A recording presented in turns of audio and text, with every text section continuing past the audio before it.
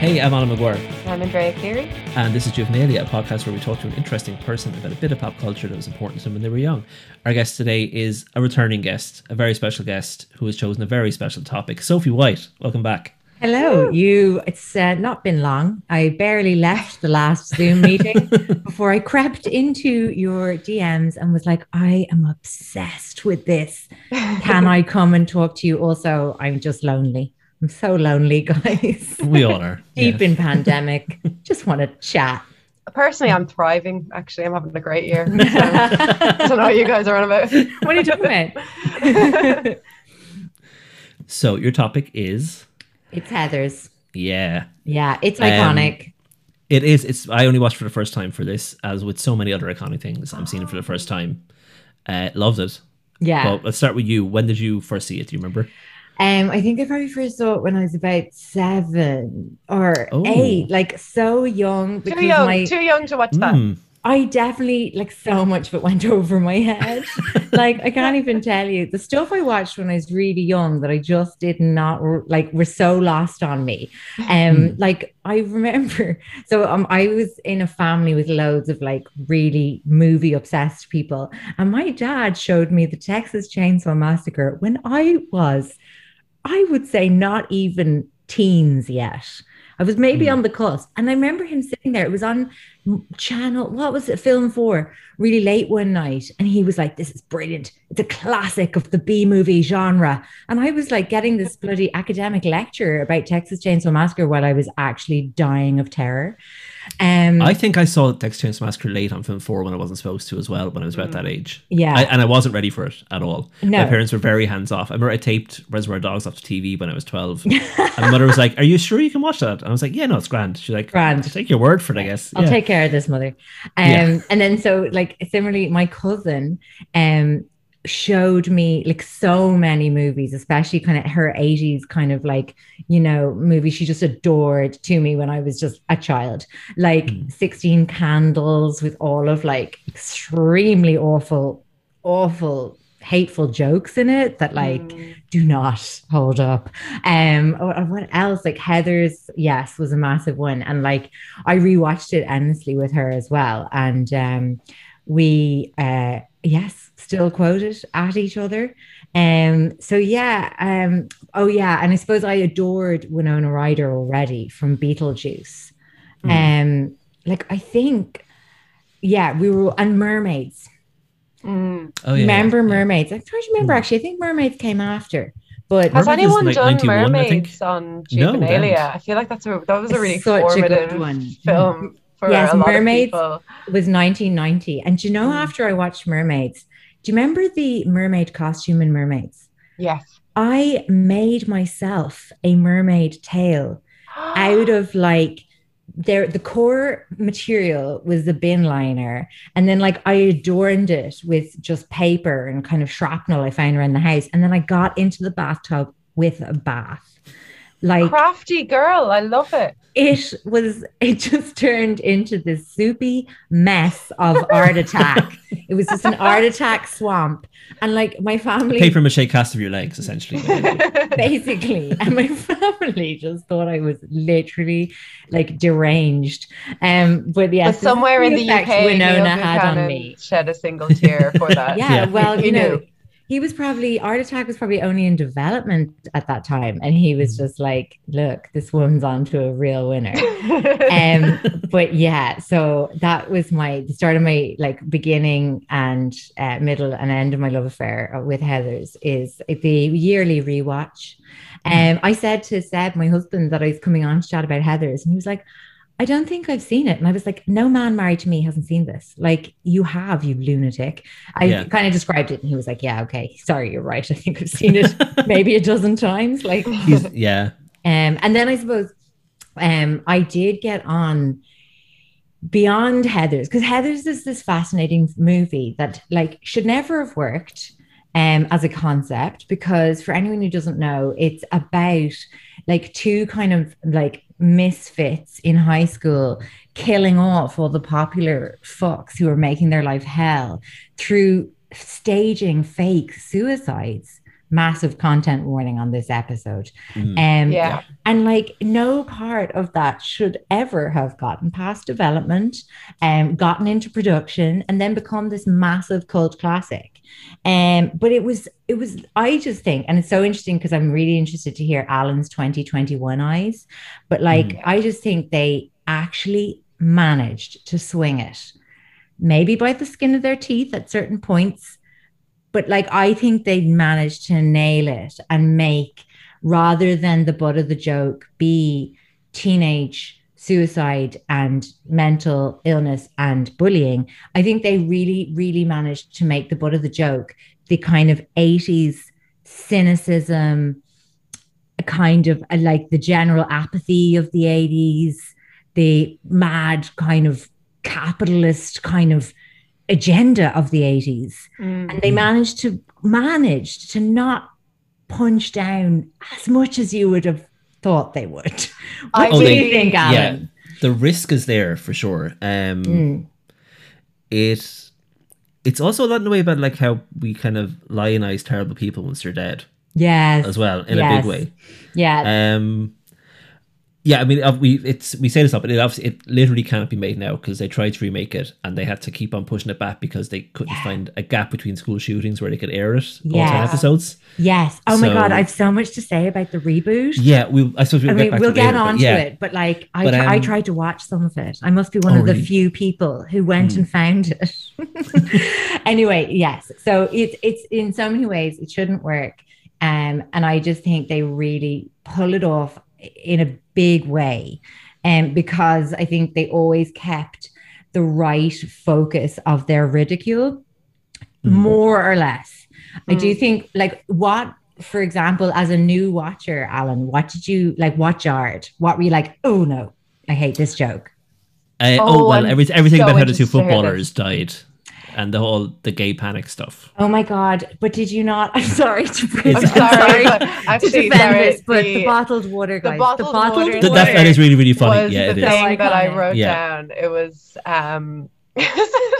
one of the cops says to the other when they find these two in a staged double suicide, and they're both stripped. It's like suicide. Why? Does this answer your question? And he just takes out a bottle of mineral water from their bag that's like lying nearby.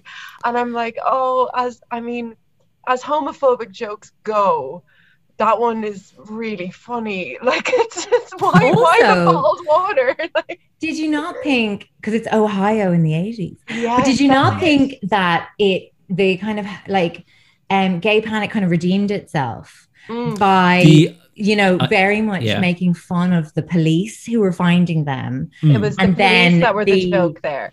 Yeah, exactly. Well, I think so. And then I thought it redeemed itself quite well as well with the I love my dead gay son scene, which follows that and is their funeral, and in which they're in their caskets in their giant football helmets. And it's one of the funniest. It's quite cartoonish, like, is why it gets away with a lot of what it gets away with. Yeah, true. It has to be, I think. The one thing as well, it's less. But also, like, I'm saying that as a kind of largely straight person watching it as well. So I'm very aware that, like, I also maybe don't really get to call it at all, even though I would sometimes skew one direction away from straightness. Yeah. But also I found the thing that I really think I still cringe is the eating disorder jokes. A lot of those. And I think with that, what is the problem with that in the kind of, I suppose, more enlightened rewatches is that in those jokes, it doesn't feel like it's skewering the, say, rampant diet culture of the 80s. It feels like bulimia is a like silly thing to have. Like bulimia is the silly girl thing, so let's make the silly girl characters have it. Let's make the most vapid characters in this film have bulimia because it is a vapid disease. And totally, and not really a thing, not really a disease, kind of attention seeking. And also, I'm sorry, that's what it's kind of framed as. That's what it's framed as. We are not saying that. Before someone lifts that comment out of context, and then clip this. puts it somewhere public, but. the thing as well is that really famous line of bulimia is so last season, Heather. And like, yes, I think you can make an argument for that, you know, being a somewhat sly cracket sort of capitalist kind of, but I also think that would be a reach, do you know? And I think it's one of the jokes in it that I definitely, it definitely is really, it makes me uncomfortable still. The one that really jarred me with how much I laughed at it, because it was one of those laughs that shitty male comedians get, and they love getting it when it's like, oh, yeah. You know, those laughs, oh, you're so edgy, like, oh, hurting people needlessly from your fucking stage. Exactly. But I did laugh in that way when she just turned around and she was like, did you eat a brain tumor for breakfast? And it was just like the most shocking thing I'd ever heard a human say. I was like, that is so vile, that I just burst out laughing. And I was like, oh no, that's awful. And then I read that actress died from a brain tumor like later in her life. Insane, absolutely mad. But it was like stuff like it was so stuff like that feels really it feels very deliberately like written to be catchy in the way like Juno was later. Because it is they invented all the teen slang to not age it, which I think works really well. What the blog? I found myself I found myself going, why aren't people still saying something as very? I love that adjective. It's really effective. It's a really good way of doing things. I want to bring it back. Yeah, it never left between me and my cousin. Really, things are so very. I loved. It kind of reminds me of Fetch in Mean Girls. Yeah, like stop trying to make how Fetch so happened. It so happened. It had its moment that it deserved. Oh, completely. And Sophie, when you were watching it as a kid, did I adore Christian Slater so much? Actually, answer that first, and then I'll ask you the other one, because we need to talk about Christian Slater. We need to talk about his code. Like, I think I had such confusing feelings about Winona and Christian at the same time. In fact, it was one of the most, I suppose, Moorish movies in terms of the protagonist for anyone who, you know, enjoyed beauty, just full stop. Christian Slater was amazing in it. I read that he based his portrayal of JD, who is the kind of psychopathic sort of love interest, on Jack Nicholson, which I think it's like a completely it's clear as day. Spot on impression of Jack Nicholson. But yeah, I just thought he was so gorgeous, and I find it really hard now to kind of see him in his current, not to be ageist, but like it's very hard. And also like Christian Slater was like, him and Winona Ryder just were those ones that had like such like potent moments in our kind of in our youth. Like, what do you think? Like, because I always remember like you know, True Romance. Oh, stop. Rattley Bites. Yes. I can't hear My Sharona without seeing Jean Garofalo and Winona Ryder dancing to it in Rattley Bites in a diner or in a shop. Interview with a Vampire Slayer. Just all of those kind of ones. Even though he was kind of like supposed to be a nerd because they put glasses on him in Interview with a Vampire Slayer, and I was like, he is overcoming those glasses, guys. But anyway, climbing over them with that sultry stare. Yeah, I think it's that sultry stare at the beginning of the film. Like we see him when he's in the corner of the cafeteria. We see him so much in the cafeteria before he even says a word. Like, we know what his vibe is, we know what his deal is. He's like anti-establishment, he hates the popular kids, but he's like also super handsome. He can stand up to the jocks. He has an earring. Hello. He's got a bike. Like, it's just, we learn so much about him from just those like glances, those longing glances across the room at Winona Ryder. They're so potent and like charged. And yeah, it's very much like PFA, penetration from afar. And then also, like, isn't Heath Ledger in 10 Things I Hate About You totally JD 2.0? Yes. Completely. Yes, I feel that entirely. I very much feel that, like, you know, Christian Slater was doing Jack Nicholson, Heath Ledger was doing Christian Slater. Yes. Like, completely. And then actually... And Julia Stiles is doing Winona Ryder a bit as well. Yeah, definitely. like outsider, moody, diarist kind of, yeah. Intellectual. Please write this think piece, Sophie. I need to read the full analysis of this. Like a kind of one of those kind of oral histories of like Absolutely. the ultimate outsider guy and the ultimate outsider, but still incredibly hot girl. Although you know that they thought like that Winona Ryder wasn't hot enough to play Veronica, which is absolutely criminal. Ridiculous. And Ridiculous. also, I learned today, which I never knew, she was only 16 playing that role. It's crazy. That's why I'm not saying anything about whether she was hot enough for a role or not. But yeah. And there's also a sex scene in the movie. Like, it's they have crazy chemistry. Up. Yeah. Oh my God, yes. How old was Christian Slater in the role? He was 18, maybe 19. Yeah. Oh gosh, I just can't even. God, babies, they were all actual teens except for the blonde, the second blonde Heather, who was 23. She lied about her age. But everybody else they were actual teens. She lied to be older. That's so funny. Like that's gas. Everyone would be doing the reverse now. Everyone would be doing the Nadine Coyle. Like yes. I will say about JD now, watching for the first time as an adult, I kind of get how people who read Catcher in the Rye as an adult for the first time feel about Holden Caulfield.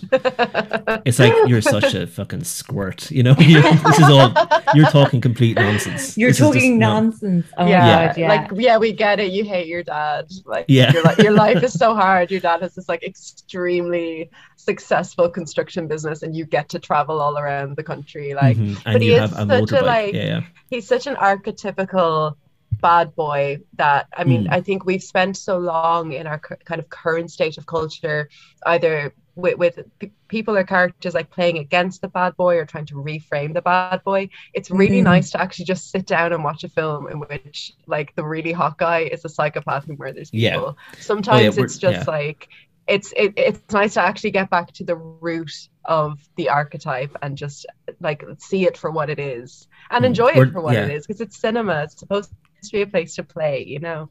And also, like, it's so funny, like, not to immediately start pushing my musical theater agenda here, but like the third song in Heather's the Musical is called Fight For Me, and it's she's first introduced really to JD by a fight that he's having in the cafeteria, and like she's singing about how like she's like, I'm supposed to be above this, but I can't actually like cope with the hotness of watching boys fight. And it's just so funny. I really want to get the actual line.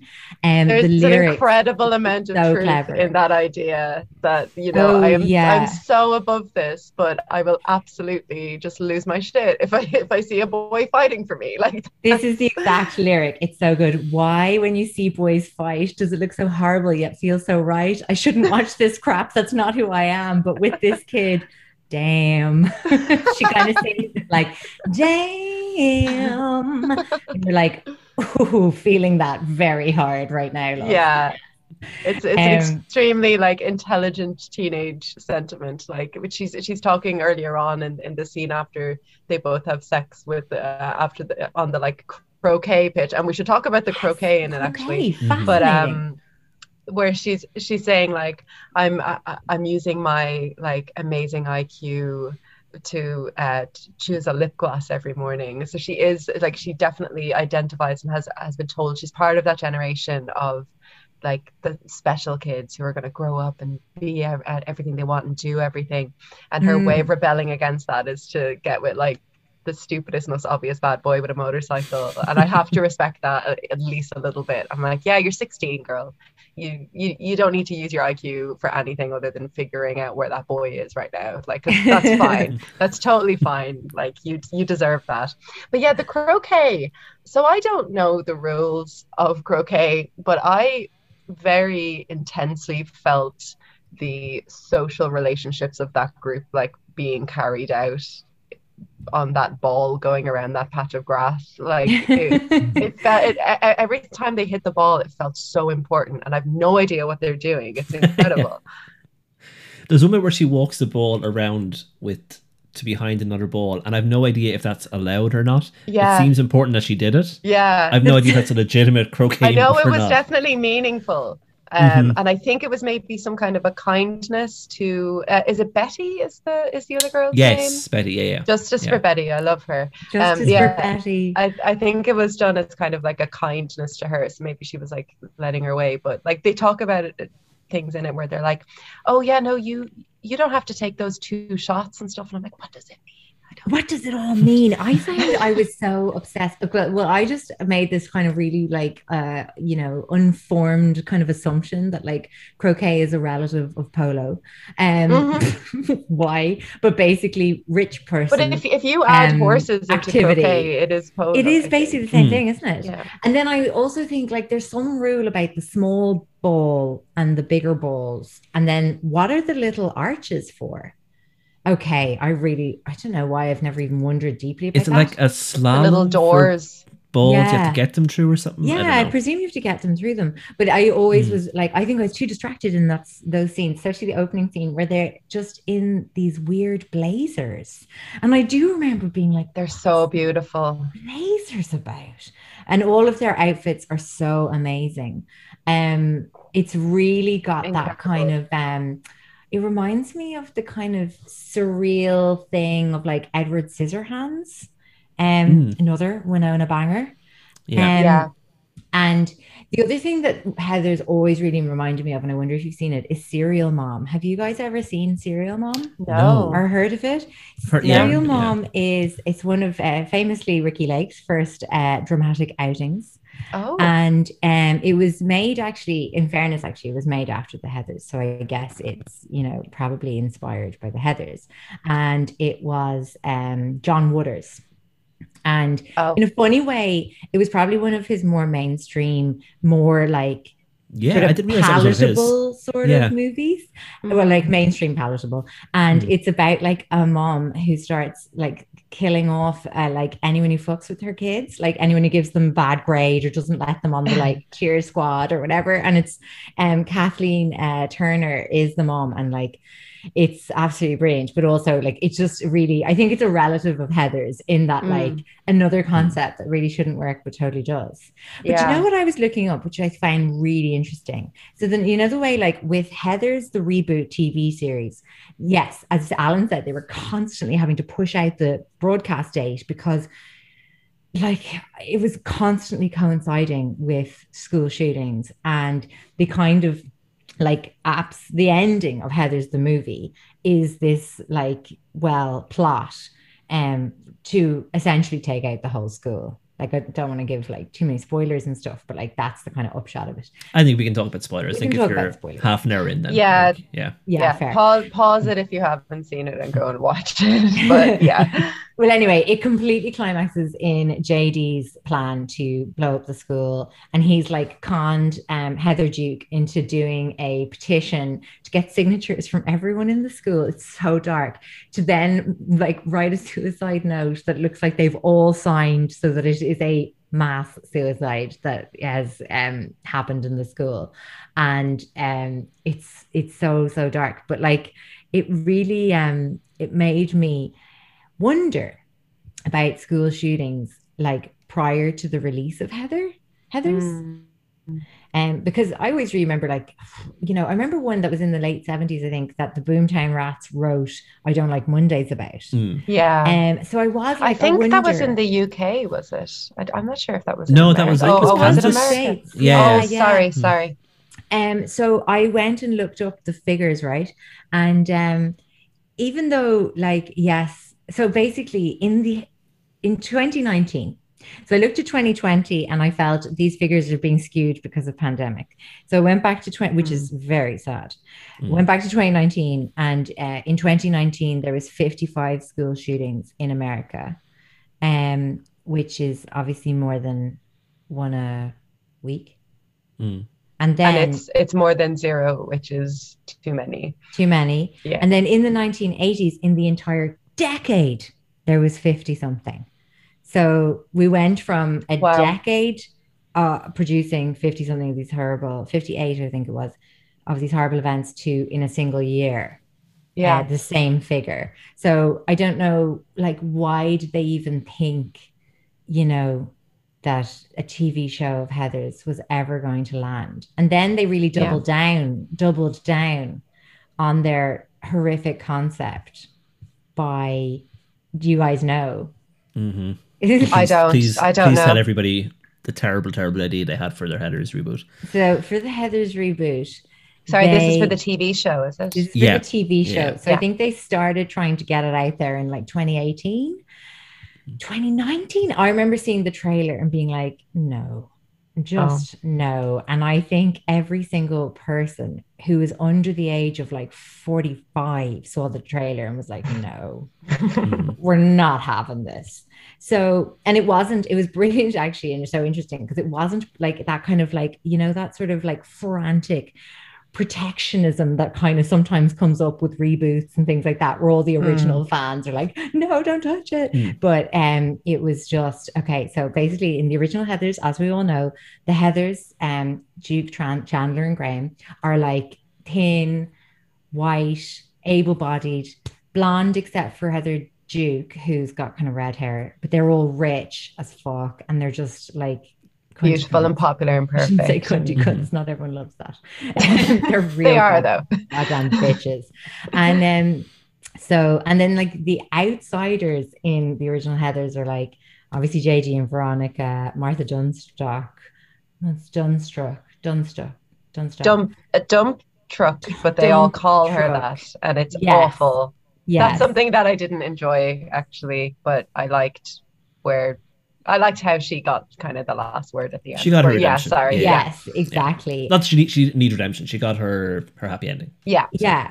And then like Betty and everyone. And so then in the reboot, they decided to like, I think they believed they were doing like a hilarious, dramatic kind of reversal.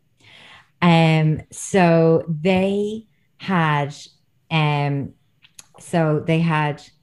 a fat girl was Heather Chandler, and they had a biracial girl as Heather McNamara, and they had a kind of sorry not to be, but like a non-binary.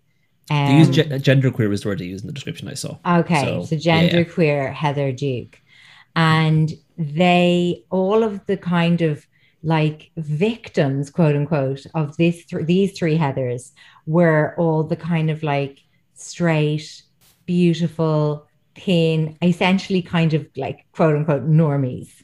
And there was like and Heather Chandler was just like it's like social justice posts on her Instagram, and that's why she was so terrible, that she was oh my god, this sounds genuinely horrible. Yeah. Oh yeah, completely. I mean, these people wouldn't be bitches because what cause would they have to be mean to people? Like that just doesn't make sense. It's for not being woke enough. You know the way the genderqueer kids are always oppressing the football team. Really? Yeah. Oh yeah, like it's definitely it's so this like very kind that's of... why it wasn't people being protective. It was like, you have missed the point of Heathers. Like, you have like so 100% radically missed the point of Heathers, and also missed the whole point of like what the culture is still doing to people who are marginalized. Like trying to pretend that like, you know, that marginalized people hold power of any description, which is definitely the implied, I think, kind of the implied joke here is that like, now you're no one in high school if you don't like, you know, identify as, you know, insert whatever kind of marginalized, you know, identity you might have. And like, it's so bonkersly, it's such a kind of you know, like kind of just far right kind of Jordan Peterson in the development room with these execs, because that's exactly how it kind of comes across. It's like Heathers, but make the three of them social justice warriors, and the victims are the people who are just, you know, trying to tell jokes or just trying to protect like it's rape joke or something like that. PC gone mad, exactly. Oh no, that's terrible. Oh no, it's so awful. And like none of it. I kind of did a hop skip through a few episodes because I suppose I was like, well, if I'm going to bitch about this, I suppose I better watch them. And like, quite apart from the like really distasteful, like take, is it even a take? But like this horrible take. The whole premise of it. Yeah, the whole premise of it is just so skewy and icky and wrong, and so massively ignores like the the reality of people who like just massively ignores like some serious like statistics, for example, around I suppose like I don't know, I don't want to be too triggery, but like suicide among trans people, or just like bullying in schools of like genderqueer people or people with disabilities or completely. And so anyway, quite apart from that, I watched some of it and I was like, this is so horrible. I can't even look at this Veronica. She is so wrong. And this JD is giving me like massive icks, and they have no sexual chemistry. Oh no, that's the biggest crime. Unforgivable, frankly. The biggest crime.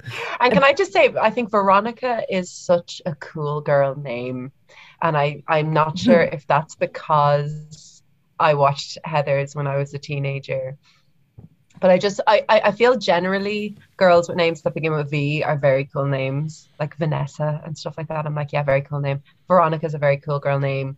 Jason Dean. Veronica Sawyer is a very cool name. Yeah. Very, because very cool. It seemed really familiar when I heard it, even though I've never seen it. It feels like a name that's just in the ether as a cool name. I'm not sure exactly where I knew it from, but yeah. And like Jason Dean is JD's full name, obviously. Nice little nod there. The other iteration of Heathers that it actually like debunked this shouldn't work in our current climate of thankfully better awareness of very horrific issues that people are dealing with, is the Heathers the musical. Yes, I want to hear all about the musical. Did you guys get to catch up on any of the songs even? Because the videos I skipped through the first few of the West End one. Like the vids online, they're very hit and miss. I have watched a very, very poor quality bootleg just because I'm so dedicated to the songs, and musical theater in general. But the album is on Spotify, and it's honestly, I just think one of the smartest musicals I've ever become low-key obsessed with, and I've been obsessed with a lot of them. And I suppose what also really interests me is that my cousin, who shares my Heathers obsession, is writes books for musicals. So the book in a musical is like it tends to be the action between songs and the lyrics of the songs. And obviously, like, a musical is a really specific way of telling a story. So like you can listen to the musical of Heathers and understand, like, pitch almost completely perfectly exactly what is taking place, like what we all did with Hamilton. Yes, exactly. And it's just, I think, so goddamn smart. Like, they took only some like aspects and shifted them around a tiny bit. So they made Veronica Sawyer a kind of like, quote unquote loser from the start of the musical. She kind of ascends the sort of hierarchy during the first number, and it's just like this incredibly, like, just brilliantly executed I suppose scene setting. It's just like, so it starts now with so obviously in the film, like, Veronica Sawyer has her diary, and this kind of starts with like Dear Diary, the same as the movie. And then there is this like brilliant kind of chorus in the song. So the song is called Beautiful, and it's like this chorus of the like non-stop fucking rhetoric of secondary school. So all the kind of chorus are singing freak, slut, burnout, bug eyes, poser, lard ass. And in the background of all of this, Bull Dyke, stuck up, hunchback. Like it's so, so bad. But Veronica singing against this, like, welcome to my school. This ain't no high school. This is the Thunderdome. And basically being like, hold your breath and count the days. We're graduating soon. And then I really love that there's this like actual in the midst of all of this, still kind of self-reflection from the chorus, who are all like calling each other like homos and shit like that. And then they're also kind of singing about their own kind of confusion in adolescence, and like kind of like they are both hating on each other and kind of reflecting on why are they doing this. Do you know what I mean? So like they're there, like it swings from them singing about like lard ass and all this kind of shit to then them being like, somebody hug me, somebody fix me, somebody save me, give me some hope here, something to live for. And I just was like, I just felt it so much, because like I obviously went to secondary school like everyone. And I was just like, oh my God, yes. And so it kind of really goes from there. But I think it's like one of the most clever adaptations, because they really took like so many of those really iconic lines, and they kind of like just, I think they are true to the original tone, even though there is differences. And they bring it in really, really well. So like with say that amazing line of Christian Slater's "Our love is God, let's go get a slushie." Yeah. They have like a whole song that's called "Freeze Your Brain," which is like the perfect kind of way of communicating who JD is, and like basically like really neatly kind of like talks about kind of like numbing pain. And it's just so clever that you're just like, I don't know, I just feel like I'm scarily constantly in awe of it. Like I feel like every listen I see more things in it that I'm like, fuck, that's really clever. And they also do something that I just feel like is possibly, maybe has never been attempted since. But they do an incredible musical sex scene that is like, the lyrics are so, so good. So the song is called "Dead Girl Walking," and it's all Veronica coming to JD's room. So obviously in like in the film, they kind of like have sex in her garden, as you said, on top of the croquet lawn. But in the musical, at another point, she comes to him in his bedroom, and it's after she's been like shamed by Heather Chandler, and Heather Chandler has like vowed to kind of wreck her life. And so basically she's like, in the song, she's like, on Monday, I'm going to be deleted and I've got 30 hours to live. How will I spend them? And then she's like, I'm going to spend these 30 hours getting freaky, and goes on to go to JD's bedroom.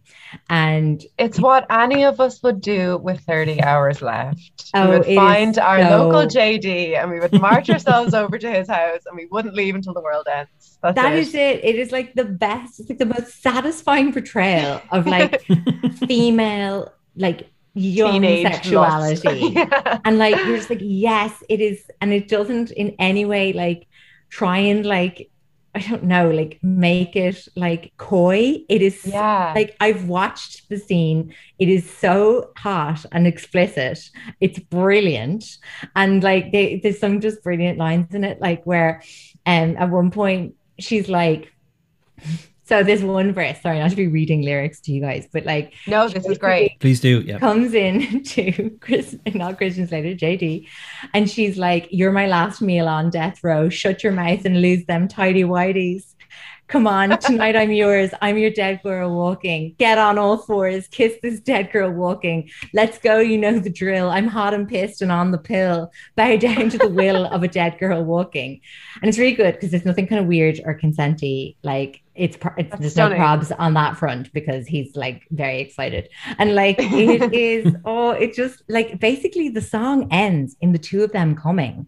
And it is a fucking musical triumph of how it's done.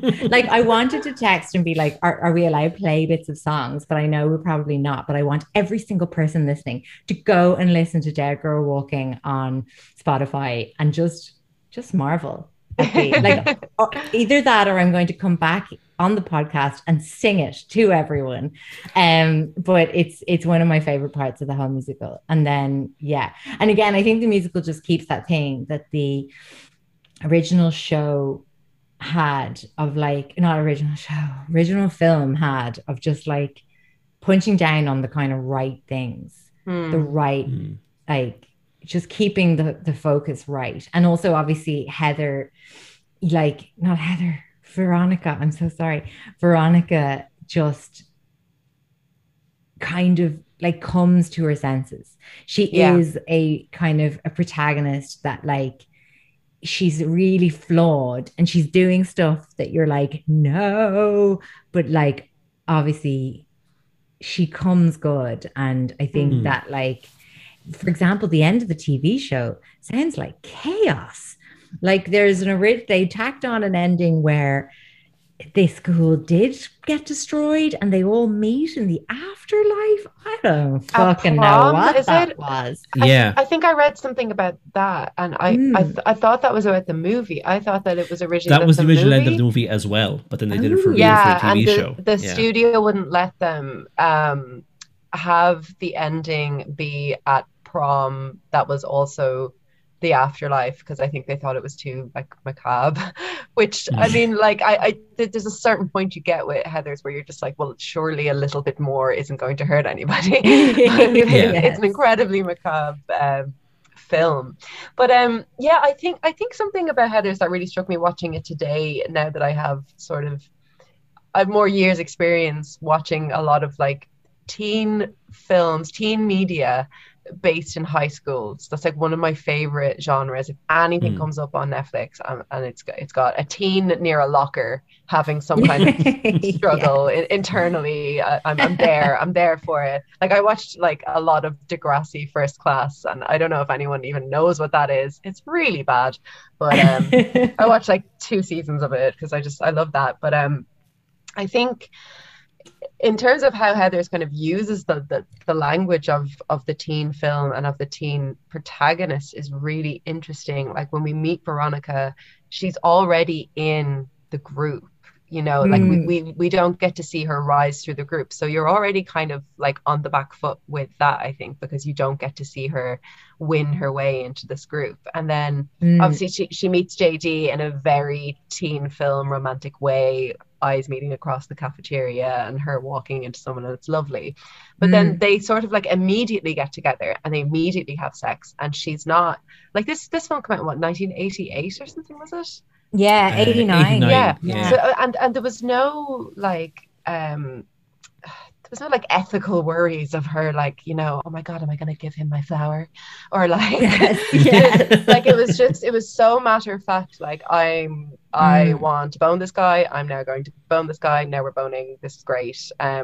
Like the way she kind of uses her agency and her language with that like sleazy guy at the party when she's like, I have a speech for suitors who I don't want to sleep with. And she's like, gee, blank, I had a really nice time. She's like, you don't deserve my speech. There's just so much of the kind of like current modern language of feminism within her as a teen protagonist that I actually found it like where it does get like it does kind of, you know, it is very 80s in some of its jokes, and it is very, but I think they just handle her as a character so well. Like, they let her be flawed. Like, she's like manically, frantically, like scrawling, ripping pages out of her diary with her pen because she's writing so furiously. And it's like, yeah, that's great. It reminds you of the Mean Girls scene with Regina George just absolutely freaking out and losing her goddamn mind. And you're like, the power of that, yes, you know. I like as well the way they don't massively tee up like Veronica as a feminist. It's just kind of like, almost, it's incidental. It's kind of taken for granted that she has all this agency and would want like her needs to be met and things like Yes. that. And I think that's really brilliant. And I think exactly what you were saying in terms of like, there's no sense of like kind of catching us up as the audience with this high school and these people, because it's just like, it just doesn't condescend to the audience in that way. It just like drops you into the action. It just assumes that you know, which we do, exactly who all these people are, because we're fucking in the secondary schools and in that hierarchy. We know these people. We are these people. Yeah, completely. What struck me watching it was that when that came out, that was the same age that I was watching Saved by the Bell, which essentially had the exact same like social layouts as each other, but just from different perspectives. Heather's is kind of like, for the first, it's like a horror film from the baddie's perspective for the first half of the film until she realizes. Yeah, you can see that version of the film where it's just all these teens are dying mysteriously and you don't know why. Yeah, but we're seeing that it's actually these two. Yeah, because they don't hang around either. Like that film, like the first Heather dies in half an hour. Oh yeah, like I knew that there was like death in the film, but when I was like, wait, she's actually watching it, she's dead already. Like, what the hell? I thought it was building up to like a school shooting at the end, is what the impression I'd gotten of Heathers over the years, but actually seen it. Yes, but it's this totally deeper, weirder thing. It is weird. It's not afraid to like you said, land you in it with the death. And even, I mean, like the first lines of the film are just like completely confusing and disorienting, like these three girls all calling each other Heather, and it's not explained to you. It's a really I think it's a testament to, it's kind of a love letter in a way to like the teen movie as a way of telling like actual human stories, because like they can be so like maligned by like culture critics and by film fans, and especially like male film fans can like really look down on you if you're into watching like 16 Candles and Pretty Say Pink Anything and all of that. And it's like, no, this film, which yes, it was made by a man, but it's still, it gives weight to the kinds of stories that you can tell through teenagers, and specifically American teenagers at this time, like the MTV generation. Everyone was freaking out. Satanic panic was a thing. Video games were murdering people in the street. Like it was the all video going nasties. On. Yeah, like there was a quote in it, and it was like a society that I think it was the priest at one of the funerals. He's talking about the teenagers and how they have it terrible, and he says they live in a society that tells its youth that their problems can be solved with the MTV video games. Yeah. I just thought that was so spot on. Like it was just all of these even the scenes with the teachers like hanging around the teachers' lounge, like just chain smoking and being like, so what are we gonna do with these fucking kids? Like, will just they just stop showering down on smokes? It's so good. They're like trying to figure out whether a suicide is serious enough to give a half day, or is it just an hour or a full day? They're so morally and ethically disconnected from this generation, who they're terrified of them really as well, and they're confused by them. And there's two ways that is presented in the film of dealing with teenagers in the late 1980s. And one is the kind of the ignore it until it goes away, very kind of military dad in American Beauty kind of view, and the other is the free love, kind of like the hangover from the 1960s free love hippie teacher who gets them all to like hold hands and sing in the cafeteria. And it's like, there's no nuance here. And I think what the film does is show nuance in young people, and that there is there's like I said, like actual human stories to be told through them. It really gives a voice to the stranger parts of being a teenager, especially a teenage girl, I think, and the strange politics that you have to navigate. Yeah, for sure. And then I think as well, it did, like what you kind of said earlier, Alan, actually, about like how like Heather Chandler became like kind of deified after her death. Yeah. And how then, like what happens in the latter part of the movie is like that the kind of the suicide spiral from being, you know, engineered by JD and Veronica into being like attempts by other students. Yeah. And it's like I think that side is done really well as well. Like even though there's a kind of, I think, an implied joke of like once the popular kids start doing it, anything will catch on. But I think there's also actually kind of a lot of empathy. So last season, yeah, exactly. I do think there's also still quite a lot of empathy for like these kind of other characters like Heather McNamara and Martha Dunstock coming out as like really hurting and depressed. And I think that's a really good way that they kind of managed to bring together two seemingly very opposing things of making fun of teenage suicide and being empathetic about it. Like I think that's really, really well handled. Yeah, it definitely brought to light that kind of idea of like a lot of teachers and like even news media, like it's a very tricky thing to try and handle the reporting or discussion of a teen suicide because of the obvious implications that can have. Yeah. And it's a really interesting way to kind of give a voice to the actual teenagers in that and not to the hand wringers, and to say that actually, yes, this is something that we need to actually talk about meaningfully in schools when something like this happens. We can't just brush this under the carpet. I think the film dealt with that excellently, and I don't remember that being a thing when I first watched. I think when I first watched it, I was kind of too young to understand the nuances of it. When I was watching it today, I was like, Jesus, that's a hard thing to get right.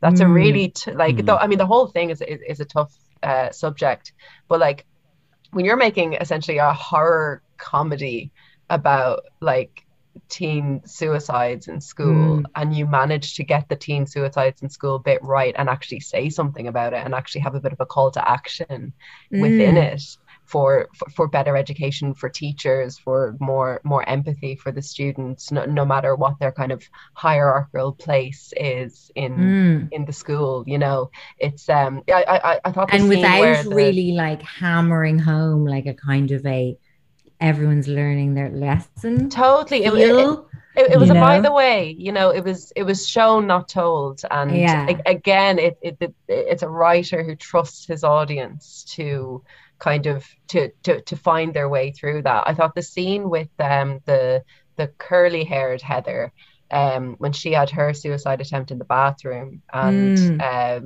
and Veronica sits down beside her and just kind of says like, I'm here for you.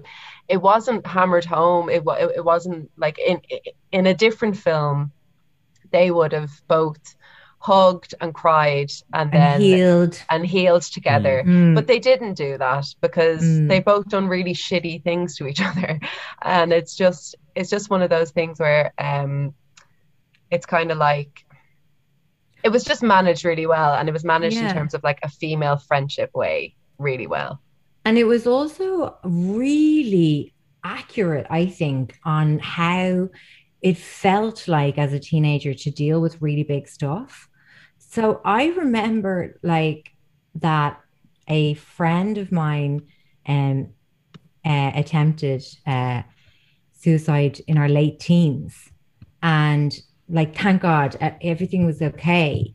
But I remember having such little kind of ability to understand, like, so much of it. Like, I just remember being so, like, that my responses were chaotic because I didn't even have the wherewithal to begin processing it. And, like, I remember, this is a lot for juvenilia, so feel free to cut this. But, like, after it happened and they were transferred to a hospital, they were brought to hospital, me and two other friends cleaned up, and I just remember being like 17 and like really not knowing what the hell to do with any of this, you know. And I think that's why that scene really speaks to me, because I also just felt, as much as it wasn't about learning lessons and kind of having an after school special moment, I think it was really accurate about just the kind of, like, you're just so unformed, you know? Yeah, my cousin died by suicide when he was 14 and I was about 9, I think. Yeah, I'm so sorry, Alan. Thank you.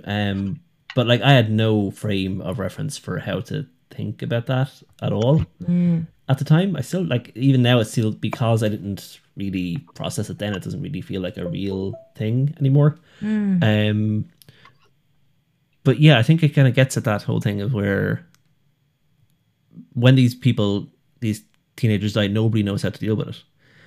They just have to invent, and they have to kind of make a bright side out of it because they can't deal with the horror of what happened. Yeah. Well, so that's why they deify Heather Chandler, and they turn the two footballers into gay rights icons, because it's easier to do that than to think about why these people might have died.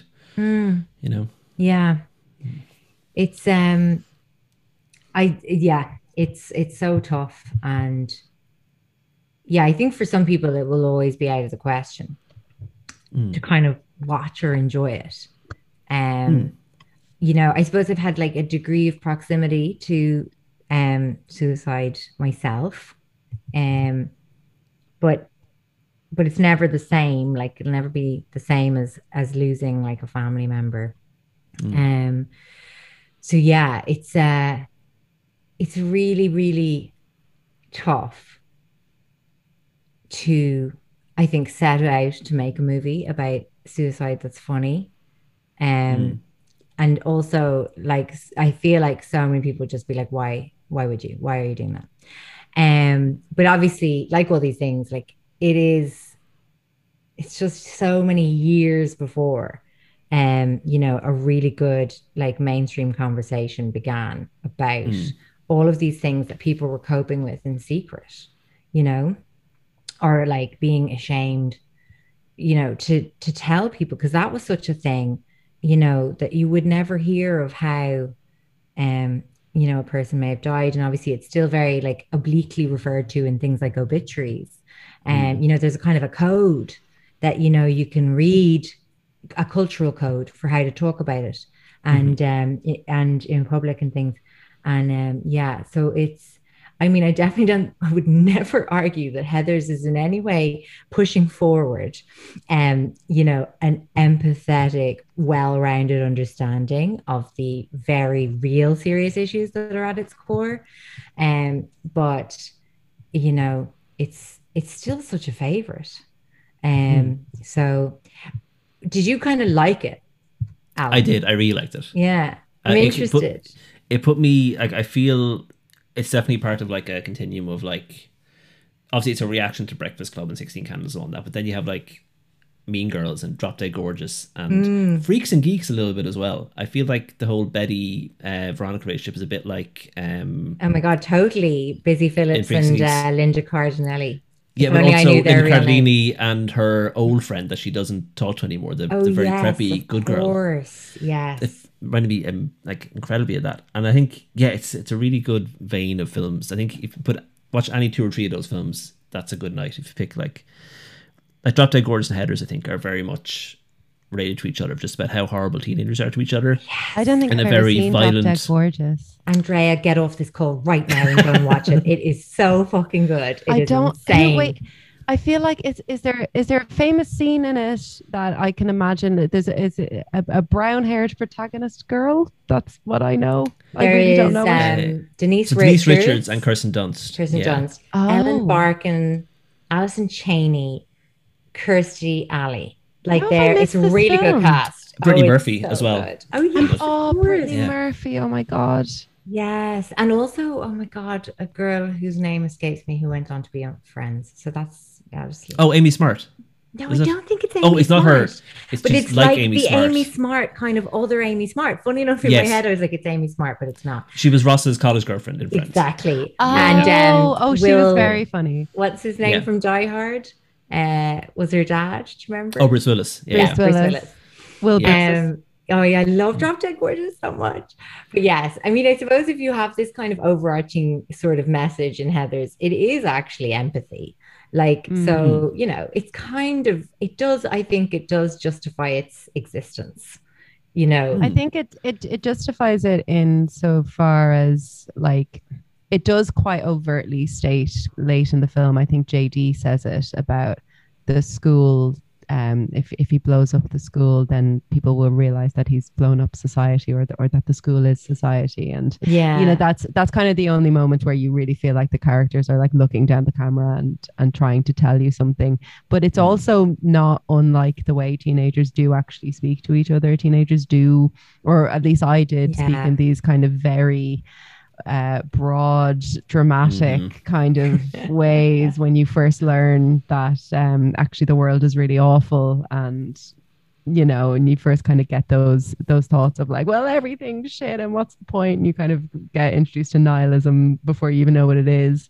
And you kind of you just rail. But it definitely doesn't take a nihilistic stance, I don't think. I think there's lessons to be learned in it, and they are in it. I think it'd be very easy to misunderstand a film like Heathers, and like most things that are discussed in Juvenilia, like if it was released today, it would be a very, very different film.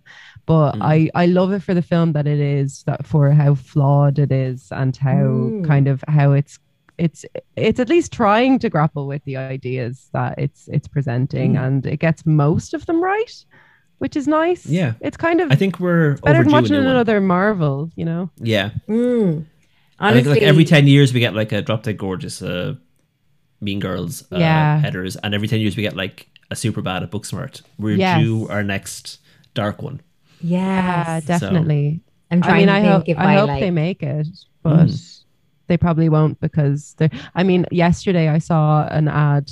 I have a real chip on my shoulder about Marvel, but I saw an ad for some new Marvel series that's going to be on Disney, and I was like, will you just let people make new stories, for God's sake? Yeah. Like, there are people out there trying to write stories. Like, how are we going to get our new Heathers if you keep giving these people $3 billion, perpetuating these bullshit? This absolute bullshit. Like, it's I have watched every Marvel film, so I'm part of the Diablo problem. Cody is you are part of the problem, Alan. Yes. Well, anyway, and a final note, I really do recommend the Heathers musical album. Have I mentioned it? It's genuinely, I think I just keep sitting back and being like, wow, they really did it. They actually have done it in this kind of, culture, at the climate of our times, and it's okay. They did pull one song and redo it, because they got some criticism for a song in it, and I think they did some good self-reflecting about it. And it was basically like, it was a sort of a take on that scene where the guys are trying to pester Veronica, and they had a song called Blue that was like, you make my balls so blue, they're hanging sadly is the next line. And so they did kind of pull that, but I think like it's interesting that was like the main kind of misstep among everything. And I would imagine it might be because they were taking such care on all of the more kind of overt problematic kind of things that they may have just slightly been a bit tone deaf on that one. Sure. I think they said it was like it felt like it was making light of her right to say no, which absolutely. is obviously dodgy out. But and I suppose teenage suicide song in it, the teenage suicide don't do it, teenage suicide she blew it. No. Okay. But yes, one of my favorite songs from it is My Dead Gay Son, which is the song obviously at the kids' funeral, and the two Ram and Kurt's dads sing it, and it is so good. Like, the lyrics are amazing. I never cared for homos much until I reared me one, but now I've learned to I love my dead gay son. Like, obviously I love my dead gay son is a line from the movie, but it's a really good song. Like, and again, about the fact that, go on. No, go on. Something that occurred to me when I was watching the credits last night is, considering there's a musical of it, there's only 3 songs in the film for a teen movie, and 2 of them are Que Sera Sera. And the other one is a made-up song called Teen Suicide Don't Do It. Yeah. And there's no like pop like record there's a drops sort at of all. Like, and then contrasting to that, there's an incredibly ominous synth-based kind of so good, score that runs through it, and every now and then it has this kind of like breathy like thing running over it, and you're like, oh, this is very like Twin Peaksy or like very such a good one. Yeah, really weird and ominous and strange. You know, in this like high school setting, you expect like this mist to roll in and a man to come with a chainsaw or something. It's very, very odd. It's great though. It really, like, I think the music does, like, even though there's kind of so little of it in the film, it does a lot of the heavy lifting. Like Hey Sarah Sarah in the opening credits is genius. Like it's so good. And then again in the closing credits, like it's so good. Yeah, it's really good. Yeah, it definitely kind of, I think it establishes that tone of like, you know, it's sort of like saccharine, sort of black saccharine or something like that. You know, like we're here to jar you a little bit. We're here to make you a little bit uncomfortable in a space that you traditionally think is quite safe, predictable, like Hey Sarah Sarah or the teen movie. You know, where fully, yeah. God, well, there we go. I mean, we really could go on. Yeah. Speaking of end credits, Sophie, please promote your stuff. Tell us where we can find you and all that. Oh, thank you. I felt the urge, by the way, to just let everyone know before plugging my own shit. Allow me to plug Heathers the Musical, which is coming to the Board Gosh Energy Theatre later in the year. And Sophie will be playing the role of Veronica. Oh my God, I have 2 tickets, and like I never do this. I'm so cheap, but I actually shelled out for the most expensive seats available. Yes, I was girl. like, I need a good seat. I need a deserve good it. seat, even though it's the West End cast. But like, look, I won't hold it against them. Anyway, my own stuff. I have a book out. Very recently, just came out called Corpsing: My Body and Other Horror Shows. It is a literary non-fiction. It's essays about just being a really strange person and how we're all really strange people. And that is that book. I've written other books. I've written fiction about more strange people on Instagram, Filter This and Unfiltered, and I wrote a cookbook way back, which is not available anymore.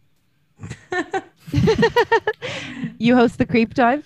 I do. That is true. I am 1/3 of the Creep Dive, and I am 1/2 of Mother Pod. They're the 2 podcasts that I co-host, and the Creep Dive is out every Tuesday, and we just, I think, spend too much time on the internet and tell each other stories from our travels down internet holes, which is great. So thank you for having me, guys. If for some mental reason you haven't, like you're listening to Juvenilia and you haven't listened to the Creep Dive, which I imagine like that crossover is very, very slim. I think there's an increasingly few people who haven't done that. Yeah, but I mean, like really, I will say as a fan of the Creep Dive, like if you're looking for a podcast where you're like, oh, I need a podcast where I can just go and listen to like 55 episodes of these and like no other media for the next like 3 weeks. I did that, I think like last summer on my walks, my daily walk. I just took the 3 of you with me. Off I went out, and it was really, really nice. So do listen to the Creep Dive if you don't already, because it's oh my God, thank you. What a brilliant endorsement. It's a lovely, lovely, lovely podcast. Something that used to happen to us a lot when we were recording in the studio is that the guests would come in and they would meet Cassie, and Cassie would mention the Creep Dive offhand to them. And then we'd see them tweeting more about the Creep Dive than about their appearance on Juvenilia, because they've become obsessed with the Creep Dive. So that's how good the Creep Dive is. It is very good. Thank you, guys. Andrea, where can we find you? I too host a podcast. I co-host the Niler 9 podcast. We come out every Friday-ish, and we do kind of album reviews and deep dives into different aspects of music that you might be interested in. Like we did a recent one about how to win a Grammy, in which I take you through the process of winning a Grammy. If anyone wants to do that. I also have a Substack, andreacleary.substack.com, I believe. And I'm not on social media, so don't at me, because I will not see it. Good luck trying to at her. Yeah, I mean, you can at me. It still technically exists there, but I'm not there. That's it. Yeah, and I write around the place. You'll see me. It's fine. I also co-host a podcast. It's this one, Juvenilia. Juvenilia, we have a Patreon. We have bonus episodes. We need to do a new one soon. They're mostly about video games. It's kind of like a secret video game podcast that me and Sarah do, essentially, and it's sometimes about Lost. Thank you to Dee McDonald for our artwork. Thank you to Tall Tales and to Cassie for having us and letting us be a Tall Tales podcast. And it's been ages since we recorded an episode. I can't remember if I ever say anything else at the end of the episode, and I don't think I do. Will we ask Sophie to like sing us out with one of the songs? Sing us out, and then we'll fade out into the Juvenilia. Oh my so if you can match the key of the Juvenilia song, that'd be very handy for me. Good luck with that, Cassie. Yeah. Okay, give me a second now. Oh my God, which one will I do? The Demon Queen of High School has decreed it. She says Monday 8 a.m. I will be deleted. They'll hunt me down in study hall, stuff and mount me on the wall. 30 hours to live, how shall I spend them?